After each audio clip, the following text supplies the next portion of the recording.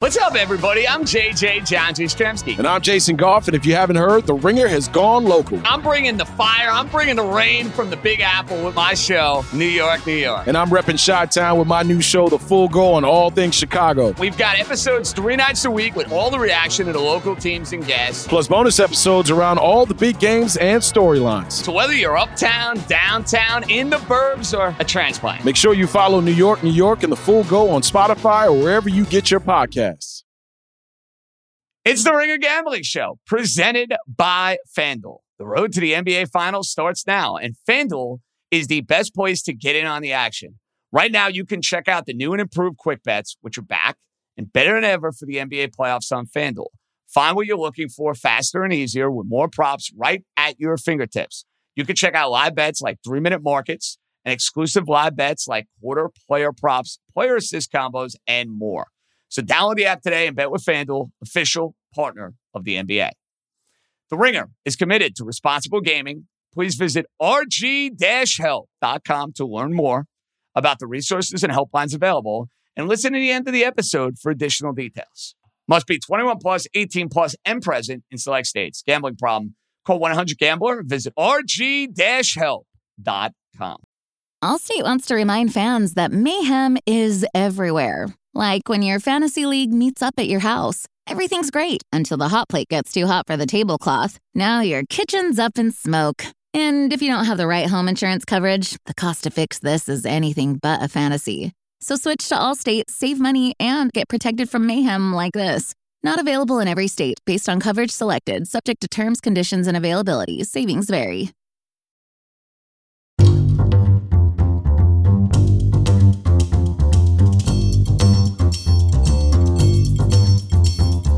Hello, everyone. Welcome to the Ringer Gambling Show. We have finally made it, the last show of the 2021 football season. This is the Super Bowl edition. The one game left.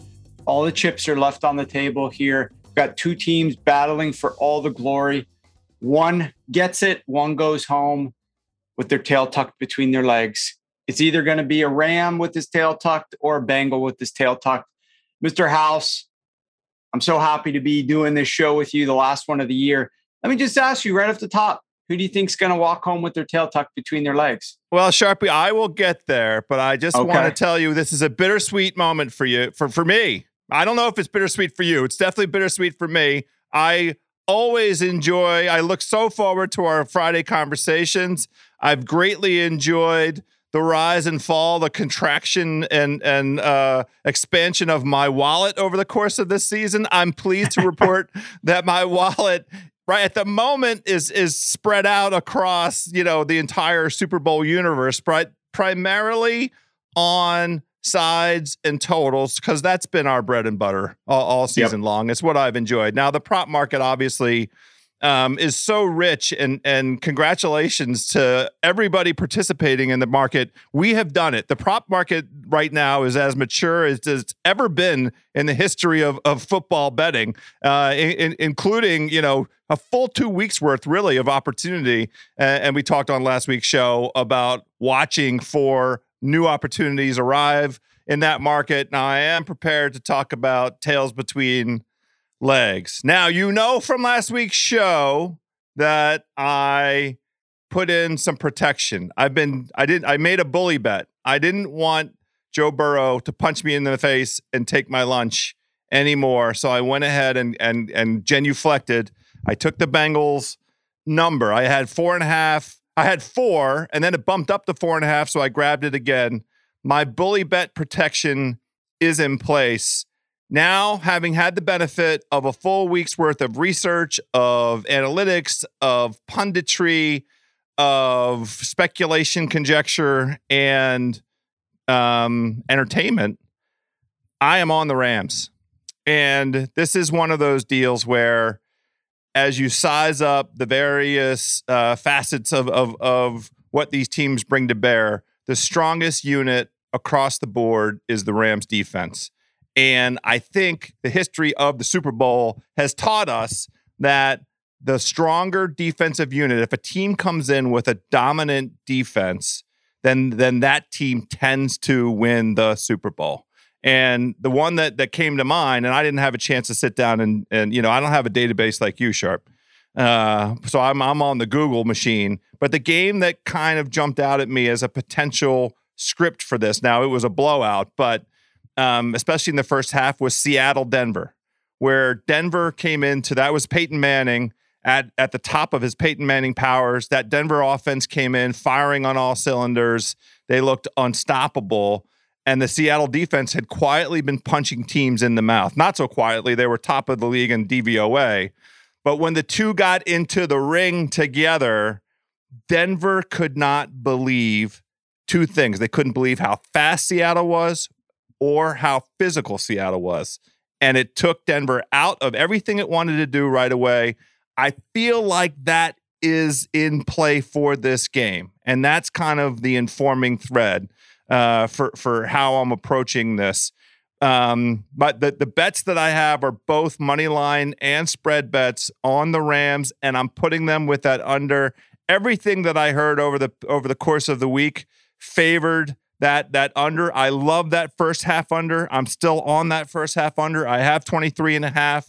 So if you pair up just a regular straight parlay of the Rams -4 and first half under 23.5, that's a plus 260 bet. If you pair up the Rams money line with under 23.5 in the first half, that's plus 189. I'm on both of those. That's how I'm getting down this Super Bowl. Okay, let me talk through a couple of things there. Number one, I totally agree with you. This show has been a blast to do all year long. A lot of fun. And most of all, thank you to all the people that are listening to this show, because we do this for you guys, and the feedback that we get in terms of subs and playbacks, I mean, the thing is rising up the charts. We're really thankful for all of your support from that respect. And, some of the DMs that we're getting, like, we love you guys too. We love you guys too. Secondly, about the defense, House, and you mentioned that Seahawks Broncos Super Bowl. I don't quite know that it's going to be to that extent, because this Bengals offense isn't anywhere comparable to that Denver Broncos offense at the time. That Denver Broncos offense, like you said, was like elite. Like, that was one of the most fun offenses in the NFL, where Peyton Manning was setting records literally. This offense, like, I just want to go through like the last couple of games that they have played. 27 points against the Chiefs in overtime, 19 points against the Titans, and 26 points against the Raiders, right? Like, we're not talking about elite teams that they're facing off against here. And then if you want to talk about, past defenses, who they've gone up against, who has Joe Burrow gone up against and has had success against. And like I said, they scored 19 points against the Tennessee Titans. Throughout the game, they scored 16 against the Cleveland Browns in week 18, because that doesn't count. 41 points against the Pittsburgh Steelers. Boom. Their best score against any defense that ranks above average against the pass. Prior to that, was it 22 points against the Packers, 24 points against the Steelers, and 20 points against the Chicago Bears in week 2. Any of the defenses that employ some of the Vic Fangio style of defense, this team has struggled against. Solak was talking about that on our Wednesday show. This offense has struggled to go up against those defenses. So, I mean, a lot of people have these expectations. I just don't get. This is one thing I don't get, House. I want to talk to you about this, okay? I truly believe that there is this notion that, like, people want to move Joe Burrow to where Tom Brady is right now, like he's already there, to where Peyton Manning was right now, like he's already there. Like, they are I'm not saying he couldn't get there, okay? But everybody in the media for the last 2 weeks is crowning Joe Burrow as if he is this elite quarterback who has experienced it all and weathered every storm and is this consummate professional who's done it for years and has Super Bowls under his belt. I mean, I am hearing people talking about he is the single best quarterback in the NFL today. I'm hearing people talk about, like, and it's without debate. I'm hearing people talk about the fact that if this team wins a Super Bowl, they're a dynasty, just like the New England Patriots dynasty of, the early to mid 2000s. Like, I just think it's insane what we are expecting. Like, Joe Burrow may win this Super Bowl. He may upset the Rams. I would be shocked if he puts up ridiculously gaudy numbers here. Okay, if he wins this game and they play well and he does a good job, like, of course, like, we're going to heap accolades on him. But right now, everybody's just talking about him as if like he is this guy that we haven't seen in the NFL do this at any point in time since like Tom Brady. And I just think it's way, way, way too early for that. And I think we're getting far ahead of ourselves with what we're expecting out of this Bengals offense against, like you said, a very good Rams defense that ranks top 5 against the run and the pass. So I think there are 3 things going on here. One, everybody has to have a take, right? We're in this digital media moment where you have to have the top of the line, the most hyperbolic take possible out there, just to have your voice sort of break through and for the clip to make it into the Twitter timeline. So that's for sure one thing. I mean, I don't. Who said that Joe Burrow is the best quarterback? Like that's insane. I want to look up that person and make sure that I can definitely send you some names offline. I will enjoy hate following them. It will bring me great pleasure. But I also think one of the things that's going on here is the reaction of the sports viewing public here in these United States to try and make sense out of these upsets by the Bengals, right? Because these Bengals are doing literally unprecedented things for that franchise. They beat Las Vegas in the first round. Okay, that's fine. But then they went on the road and won their very first ever road playoff game. And then they went on the road again and won their very first ever AFC championship game. And we can't easily put our thumb on exactly what it is that's happening there. What is the explanation for why these Bengals, these underdog Bengals, a 150-1 shot to win the Super Bowl at the beginning of the season, a 4-win team? Well, it has to be the beautiful color quarterback. And that reminds me, a quick aside, I can't believe nobody's made this reference, or if they have, it hasn't hit my ears yet. Nobody is talking about Joe Burrow channeling Color Me Bad. Do you know Color Me Bad, Sharpie? Yes. You familiar with the color? Yes. Yes. Ooh, the glasses, the hair, the swag. Like, I need the side by side. Come on, Twitter, pull it together. He could easily have joined Justin Timberlake and Andy Samberg for Dick in the Box. Maybe they need to bring that back. He's already rocking that look. That is his look in any event. But he's got that kind of charisma. This is the point. And the third aspect to this, to me, is we have seen Burrow do extraordinary things on the national stage under the most intense kind of pressure in the college game.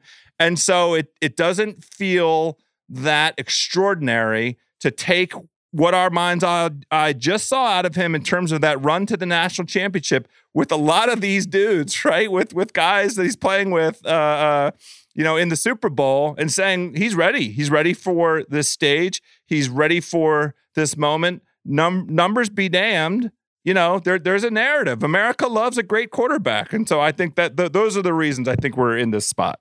Yeah, I mean, I shared on the Wednesday show just to recap, but Joe Burrow has played one top 10 pass defense so far this season. And if you look at like Tom Brady, when he was in the divisional round, he had played 9. Josh Allen, Jimmy G had played 8 apiece. Matthew Stafford, 7. All these quarterbacks have been tested this season, and this Bengals pass offense really has not. And I'm really looking forward to seeing what they have. But that was just one of the things, the big takeaway, obviously being out in Los Angeles, the big takeaway that I was hearing and what I was seeing and people commenting on so far this week simply has been Joe Burrow, Joe Burrow, Joe Burrow. He's better than Stafford. He's the best quarterback in this game. And he's the reason why this team is going to win. And like all the other comments that I made to you before. So let's go ahead and do this. We like the fact that you've dictated to us what you're on. You are on the Rams. You're going to be backing the Rams in this game.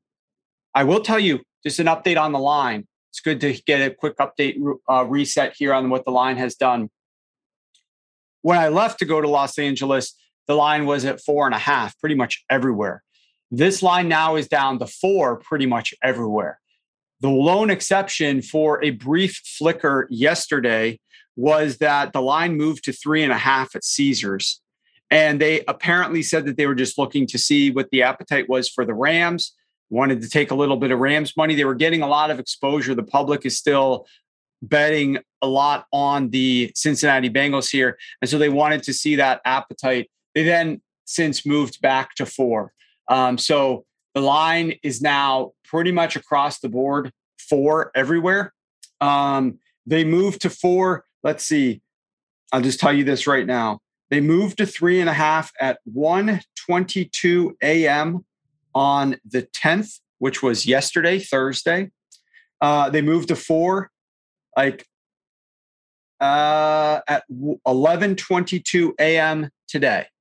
So it didn't last long, but they wanted a little bit of money back on the Rams to balance things out. Yeah, let me ask for a quick explanation of that. For somebody like me in the chair that I'm in, is there a difference between 3.5 and 4? So, I mean, obviously on a 4, if it's 24-20, right, 28-24, yes. You're going to push. Right.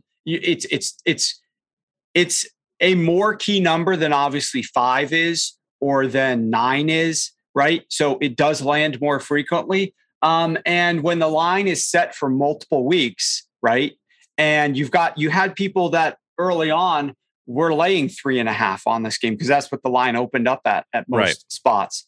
And then it went to 4. Then you had people that were laying the 4. I mean, so the bottom line here is that if you laid a 4.5, and it's hard, like if you're a recreational bettor, you don't know the timing of the market necessarily. So if you laid a 4.5, it was a bad move, right? Why? Well, because what's the difference between 4.5 and 5? Hardly anything. Right? There's almost no difference between 4.5 and a 5. So why don't you just wait and see if it might go back to 4? So the bottom line here was laying the 4.5 was a mistake by anybody who was doing it. The odds that you could have gotten this 3.5 that was sitting at Caesars, pretty unlikely. So I wouldn't feel bad if you laid 4 at some point and now the line switched to 3.5 briefly. But we're recording this on Friday. There's still a lot of time for this line to move. There's still over 48 hours until the kickoff of this game. So maybe it does go down to 3.5 at more spots. So we'll just have to see where the money comes in and where the public is betting this thing, because it's to be determined exactly. We're going to start seeing a lot more of these. Oh, here's this big bet. Here's a $2 million bet was bet on this. Here's a $1 billion bet was bet on that. But right now I'm seeing 63% of the tickets are being written on the Cincinnati Bengals, and only 54% of the money is on the Bengals. And so what that means is that the majority of the tickets are public that's on the Bengals. I'm not saying there's no sharp guys on the Bengals too. There obviously are going to be, but for the cash to be almost 10% less than the ticket percentage tells me that there's a good amount of sharp money that's backing the Rams here that's not backing the Bengals. But a lot of the public, 63% of the tickets on the Bengals, that's a pretty big split there. So, well, if you're in my chair and I have exposure to the 4, I did not. I only played it at 4. And I'm playing the Rams money line as well, and that's minus 195. Did you place that bet? I will just encourage you: do not place that bet yet if you haven't already on the Rams money line. Let's just see what happens here. We want to see what happens. I will tell you this: see, Caesars is doing some interesting things. We're doing producer Mike. I apologize, but this is good for the people out there. Caesars at 11:22 a.m. today was at minus 195 on the money line, which was relatively comparable with the rest of the market. They just moved within the since we got on air, more or less, and they're down to minus 180 on the money line for the Rams, which is a pretty big move. That's a 15-cent move on the money line. Now that's not different. They were actually at minus 180 on the 10th of February, so a few days ago, but they switched up and then switched down. But minus 180 is a good number. If we can get more of these other books, like some of the books out in Las Vegas that are sitting at minus 185, or some of the, offshores, or even the legal books in the US that are sitting at like minus 190, let's keep getting this Bengals money to come into the market. If you want to back the Rams, you might want to do it within an hour before kickoff.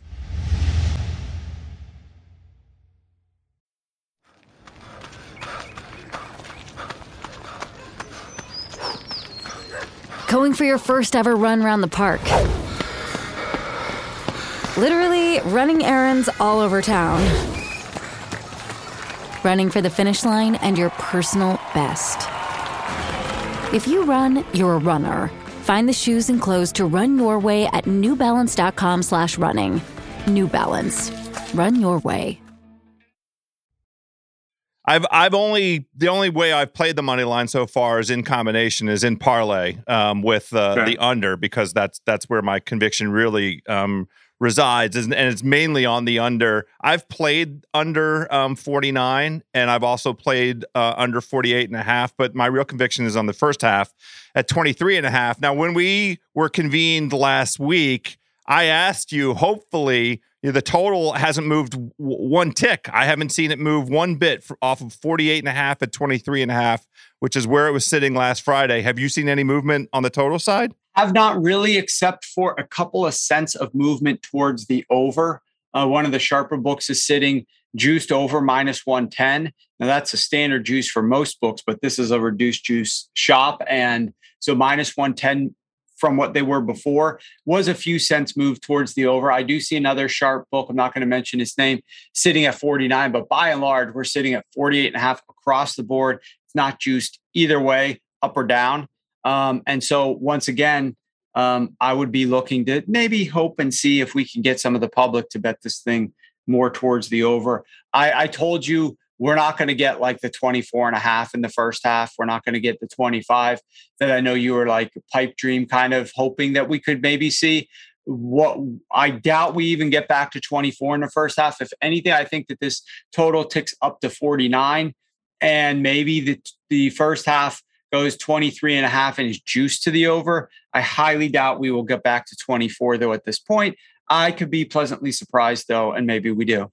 That would be wonderful, and I'll look for it. I'll root for that Valentine's Day miracle, right? That would be a smooch on the lips on the 13th if I wake up that morning and we've gotten up to 24. But I'm content with the 23.5, and everything that I've consumed over the course of the week tends to support the idea that these two teams will come in, especially some of the points you and Solak covered on Wednesday. The Bengals being an extraordinarily young team, a Bengals team without very much Super Bowl experience across the board, a first-time participant in the Super Bowl in the form of Coach Zach Taylor, plus, having to game plan for a defense. It's not lost on the Bengals that they're going up against a defense the likes of which they haven't seen all season long. And so what does that counsel in favor of, especially with that vulnerable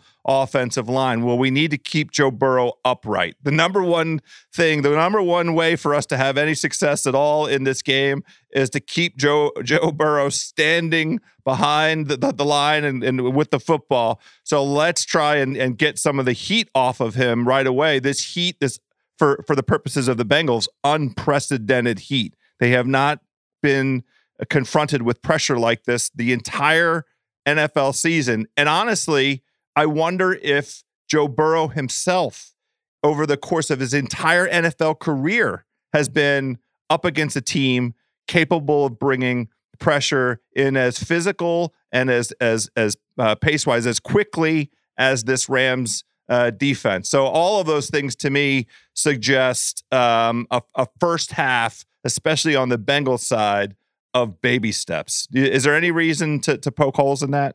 No. And so I'm going to share a bet that I made on this element of it. And then I'm going to get into some of your prop bets for the game. But I'll go ahead and kick things off here first and foremost. And that was the Cincinnati Bengals' first drive to be a punt, which obviously goes right in line with what you're discussing here.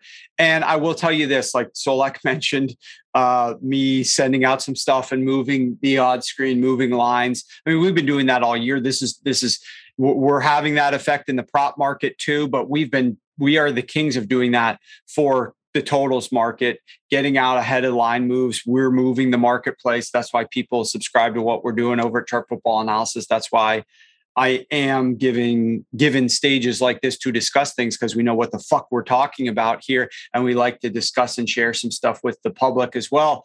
Which, by the way, I did get a nice comment in LA at one of the events that we had about, us giving away some stuff and people betting on the stuff that we're discussing and having success with it. And they really enjoyed it. But Bengals first drive to be a punt. Okay. Shop around. All I'm doing here is I went back to the same exact spot where I saw the line before when we took it and we gave it out, and it sat at this number for at least 3 days before enough people started saying, hey, that's a fucking good idea that Sharp came up with. And then they started talking about it and betting it themselves. And now the line has moved. We got it at minus 110 house. That's what you got it at. It's minus 145 right now. It might be different at other books. So again, it's the beauty of this thing. There's so many books in most states that are legally available to bet. Look for different numbers. That's why you should have a lot of accounts. But it just goes in line with everything that you said. But specifically this first drive, the Bengals, when they're playing away from home, 7 punts, 1 fumble, 1 field goal, 1 touchdown in their 10 first opening drives of the game.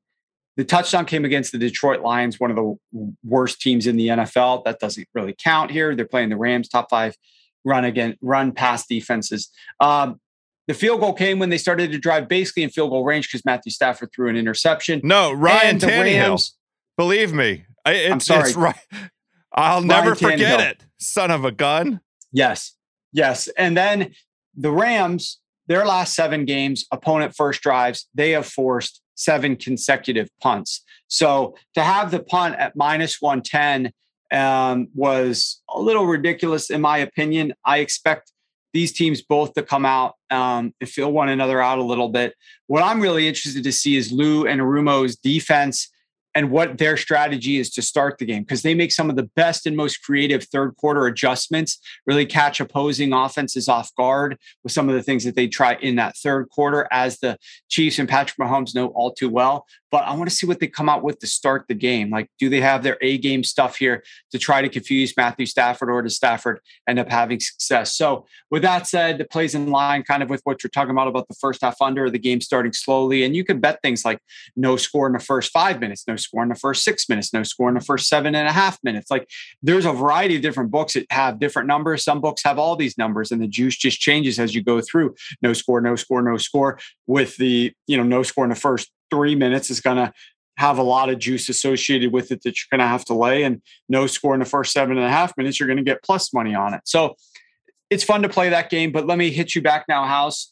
Give me a prop that you like. What of all the things we've sat here for 2 weeks now, our last show on last Friday, we weren't really talking props much. It was a shorter show. I want to hear, I asked Solak the same question. Hopefully you've organized it like this in some capacity, but what is your best prop for this game? What do you love the most right now? My best prop, my goodness. Well, I'll get there in a second, but I am interested in just completing the thought a little bit on this narrative, this beginning of game narrative, and especially the first drive punt prop. And also, because I got down on this, I did 6.5 minutes because that was the amount of juice I was willing to lay. Okay. Is there a price at which, if you believe that this is the script, is there a price at which you would not play these props, that you would refuse to play these props? Like minus 145, there's a radical difference between that and minus 110. But does it lose any appeal to you at that price at minus 145? Absolutely, it does. Here's why: because I was able to lay minus 110 like a few days ago, right? And so anytime something has moved 35 cents, that is going to cause me some pause, especially when it's something like this, where it's the outcome of the first drive.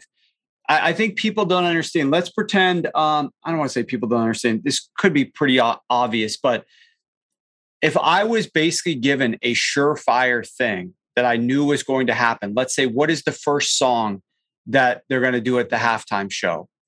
And the juice was like minus 200 for Lose Yourself.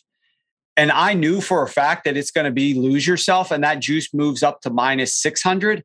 I don't give a fuck. I'm still laying minus 600 on Lose Yourself to be the first song, because I know I've got information that says that this is what it's going to be. So I would be comfortable laying a ton of juice on something like that. When you're talking about the first drive being a punt, like the math shows, because you have to use math to come up with this. So the random person's not going to know, is 135 a fair number, is 145 a fair number, but there's math involved in determining the probability if something happened. Then you turn that probability into odds. And that's what the books do here when they're setting their odds. And so I still think that there's value if you shop around and get it for something better than 145. I just personally am biased against doing that because the price was so much better just a few days ago. And in fact, I don't even know, because I didn't check.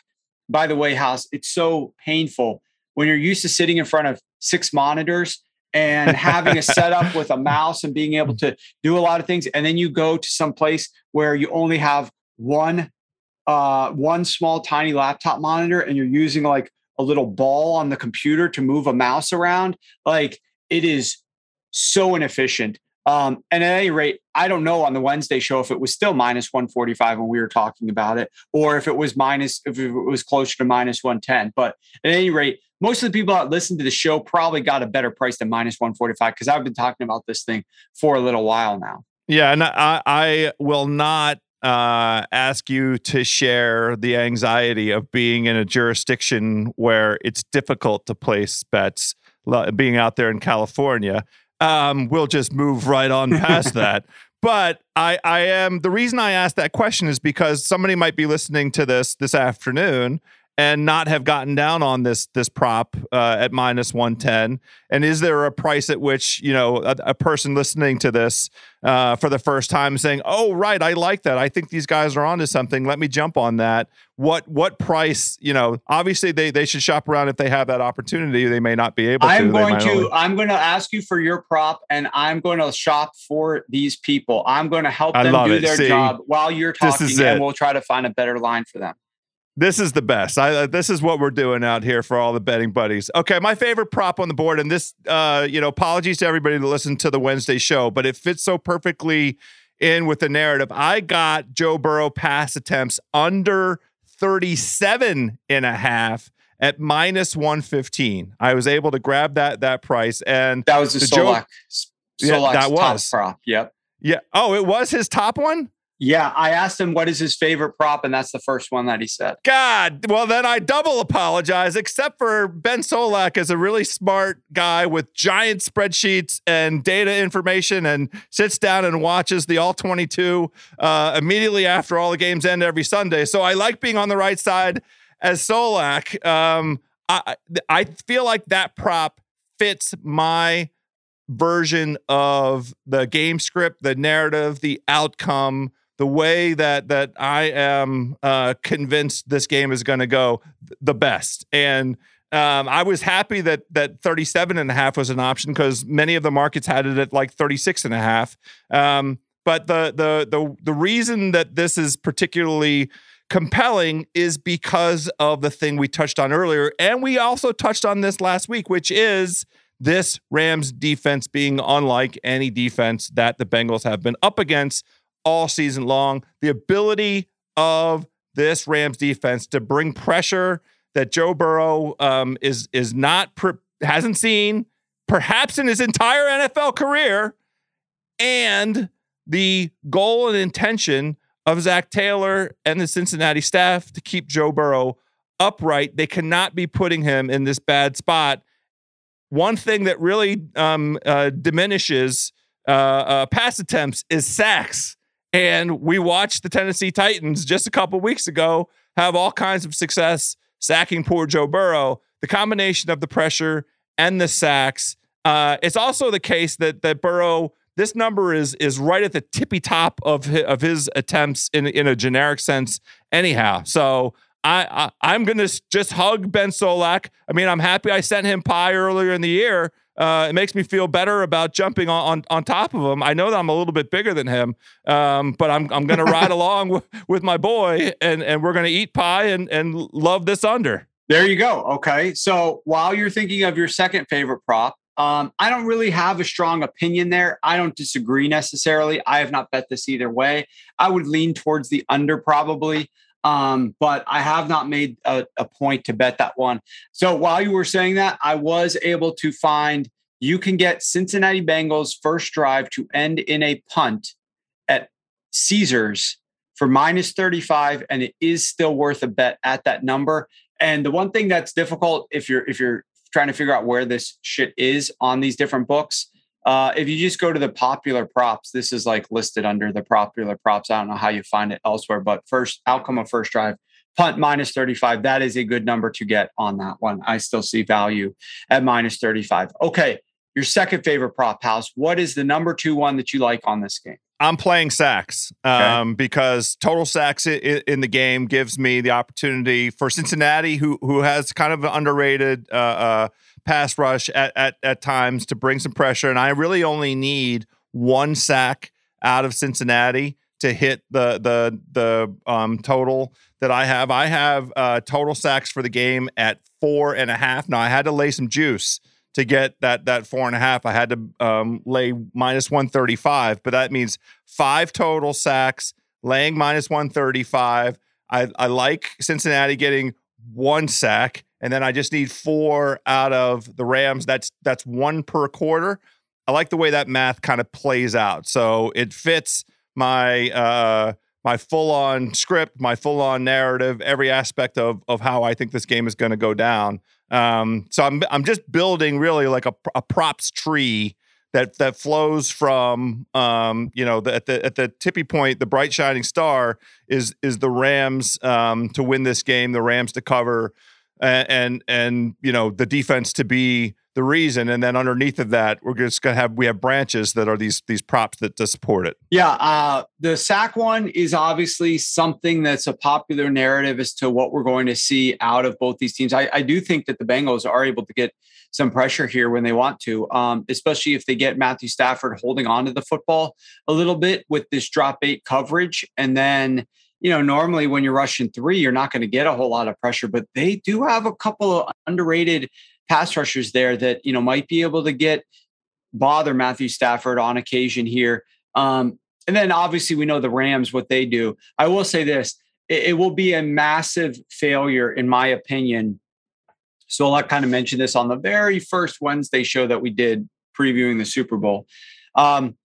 It's such a blatant mismatch, that Rams D-line, their ability to pressure compared to the Bengals O-line, that if that ends up becoming the story of this game, shame on you, Zach Taylor, for not figuring out a game plan previously to the kickoff to figure out how to mitigate that in some capacity by getting the ball out quickly. That is something that is so obvious. You should have had a strategy to deal with that. I do want to mention also kind of the interesting thing that you said before I ask you for another prop.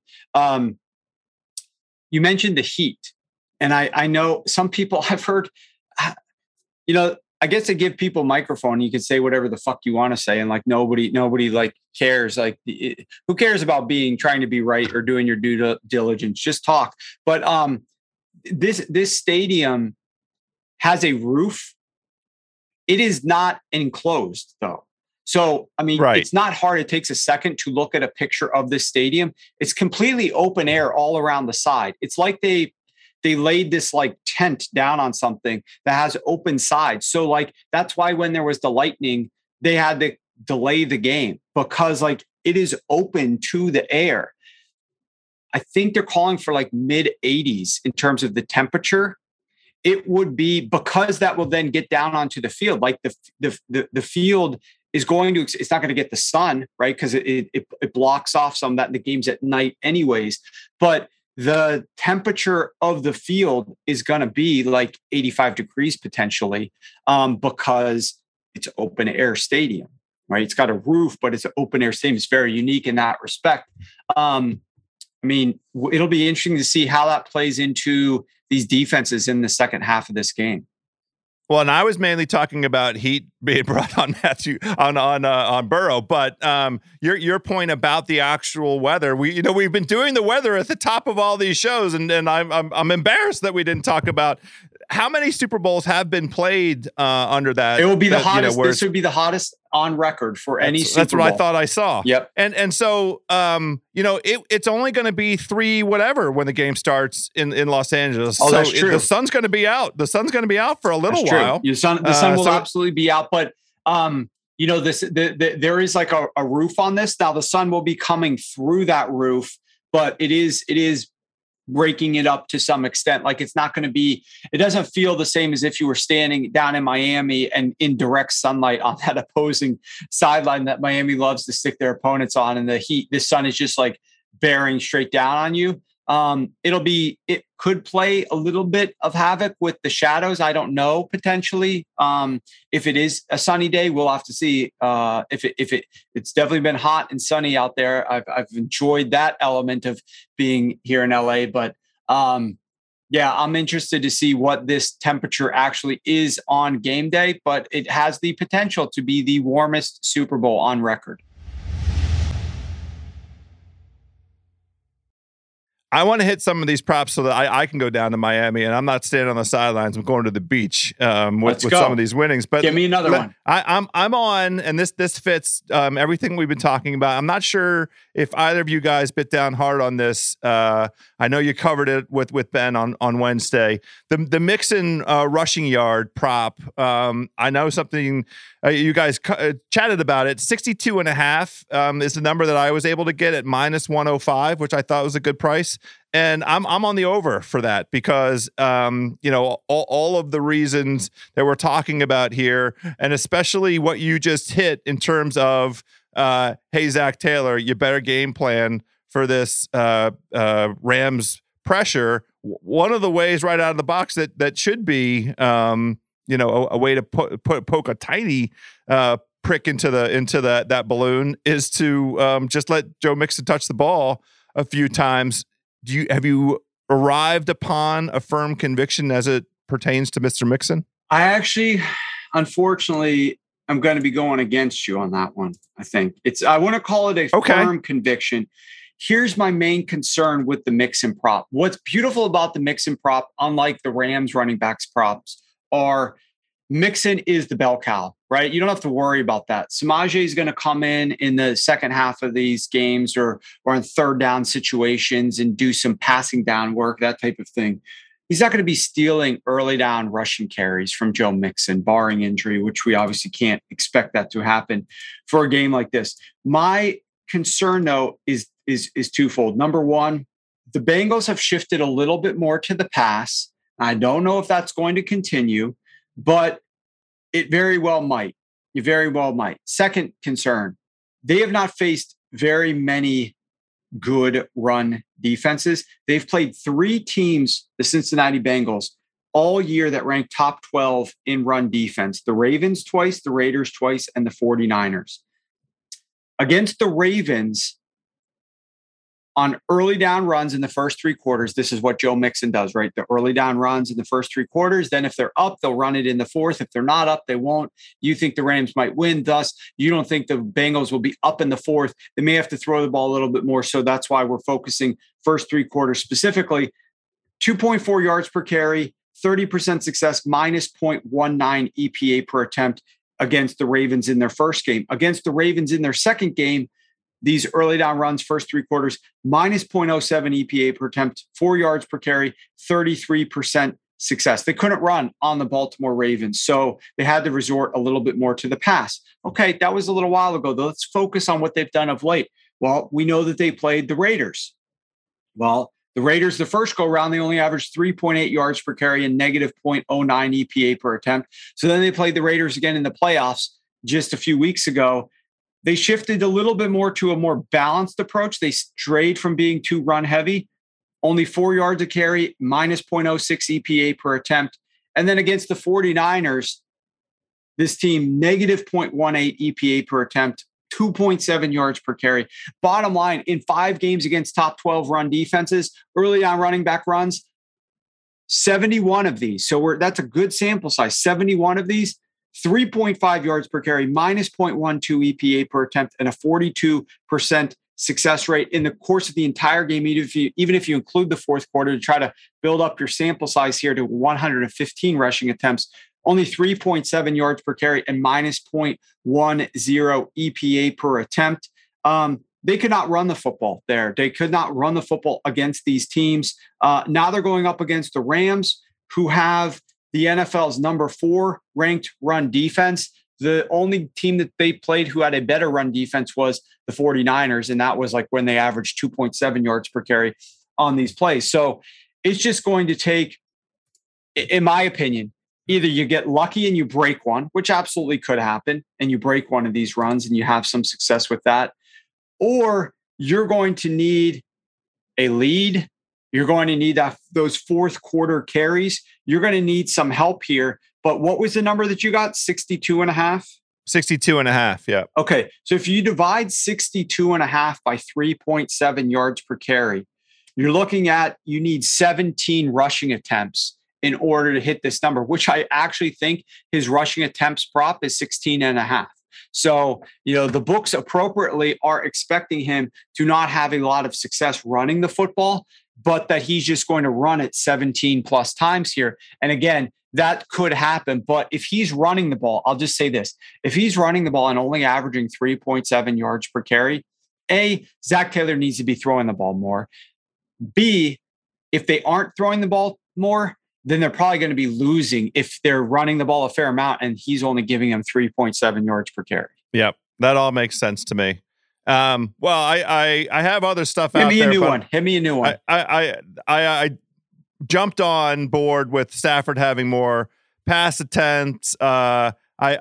We talked about the Rams in Cincinnati. Will they score in the first 6.5 minutes? I say no. That's minus 125. I like 6.5 minutes. That's what's that, about 3 drives ish total. I like the way that lines up. The T. Higgins longest reception over 24.5. I jumped on that one. I did something really stupid. I'm fully prepared to accept criticism, but this is just for fun. This was looking for something that fits my eye. 120-1 odds of an exact score. And I play because there's really no reason ever to try and play exact score. But we're trying to have fun. Go ahead. Yeah. No, you don't disagree. I was going to interrupt just to say I'm not disagreeing. I was just going to interrupt to say they don't give these props very often.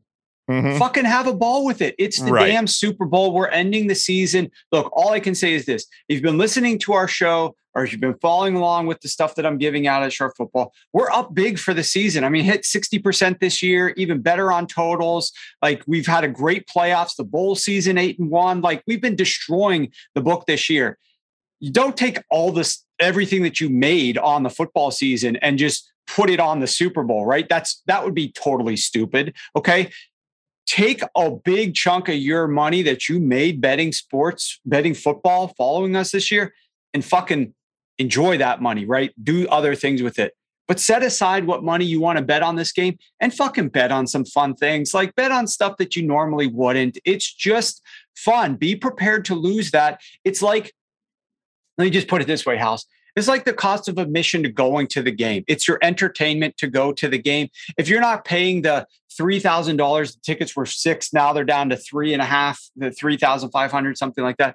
If you're not going to the game, spending that money, like, put some money on the game that you want to enjoy the game. It can't be money that now we can't pay my mortgage next month, stuff like that. But go ahead and bet on some fun things that you normally wouldn't, or crazy things that just, allow you to have a little bit of entertainment. And if you lose it, oh well, it's long odds. But when I'm at the Super Bowl, I bought a bunch of clothes to bring back home, right, to my kids and my wife, and I spent way more than I anticipated. I'm talking like $1,500 on just like stuff at the shop, right? Buying footballs and jerseys and all types of other things. And then, you know what I decided to do? I was like, I don't have a place to get this back home. I'm just going to fucking use the FedEx thing right next to, they have it set up there and I'm going to ship it. You know how much it costs to overnight? Like, oh, I don't even ask. Beer and footballs and all this type of shit, like $350. So I spent that too. So I'm like 2 dimes deep on just like bringing back shitloads of memorabilia for my family and I to enjoy. But you know what? It's the Super Bowl. Who gives a shit? So anyways, that's what I'm saying. I'm not going to get on you for any type of these long shot props. Have a ball. But what score do you think it's going to be? 31-17. I have the Rams winning 31-17. That gets me to my under on the total. I can do a narrative for the under on the first half as well. There's 2 field goals in there. I like these field. I like McPherson with some, McPherson gets a field goal. Matt Gay gets a field goal. So that's how I have it lined up on that stupid, crazy prop. All right. So everybody at home, if this thing's getting close to 31-17, I want you tweeting at Joe House. I want you increasing his excitement, his enthusiasm, and we'll definitely all be rooting him in. Give me another one. I'm sure you got more. You're degenning the shit out of these. I can guarantee it. And you know what? I'm going to be doing a little bit of that myself. Probably tomorrow. I'm placing some sharp stuff, some stuff that I think has a ton of value. And then of course I'm going to be building out some same game parlays to win MVPs and things of that nature. So obviously I'm on a couple of the first touchdown in the game props. I did both T. Higgins and Odell Beckham. I was looking for secondary or third level receivers because I think, Jamar and Cooper are going to be covered up, decently at the beginning. So just looking for as the quarterbacks go through their progressions and find guys. And we like the upward momentum behind Odell, especially lately. So, that one I got at, I think like 8-1. I got T. Higgins at 10-1. The other thing that I jumped on, just for fun, first quarter field goal, yes, plus money for both Matt Gay and Money McPherson, plus 200 for Gay, plus 210 for McPherson. And the last one, I went ahead and joined you guys on the Joe Burrow under in terms of rushing yards. I got that same number of 11.5. I got it at even money. We know what we saw a couple weeks ago with Joe Burrow scampering around and managing to avoid some pressure and pull down a crucial first down against the Chiefs with his legs. But in view of the perspective we all share on the pressure that the Rams are going to bring, and especially the jeopardy that we don't want Joe Burrow to put himself into by running. If he does run, he does get past the line of scrimmage, it's important for him to get down. So I liked getting under that 11.5 in the same way that you guys did. Yep. And the field goal prop makes a lot of sense. I likewise took a prop. Will the Bengals kick a field goal in the first half? Will they make a field goal in the first half? So actually, it's key to give the delineation or to the distinction rather. I did not bet an attempt. I bet a make. So obviously they have to make it. Yeah. But I don't disagree with that. The rushing yards one I think is good too. That has been a sharp one that I've seen come in. I also like the longest rushing attempt under. That's another way that you can bet that one. So you can bet will he rush for over 11.5, and will his longest rush be over 8.5? So that's something interesting that you can bet as well. So I no real disagreement for me on some of those. Anything else that you want to share? Well, that's the full card. Okay. I mean, that's the whole card. So we're definitely going to be splashing a few more out there.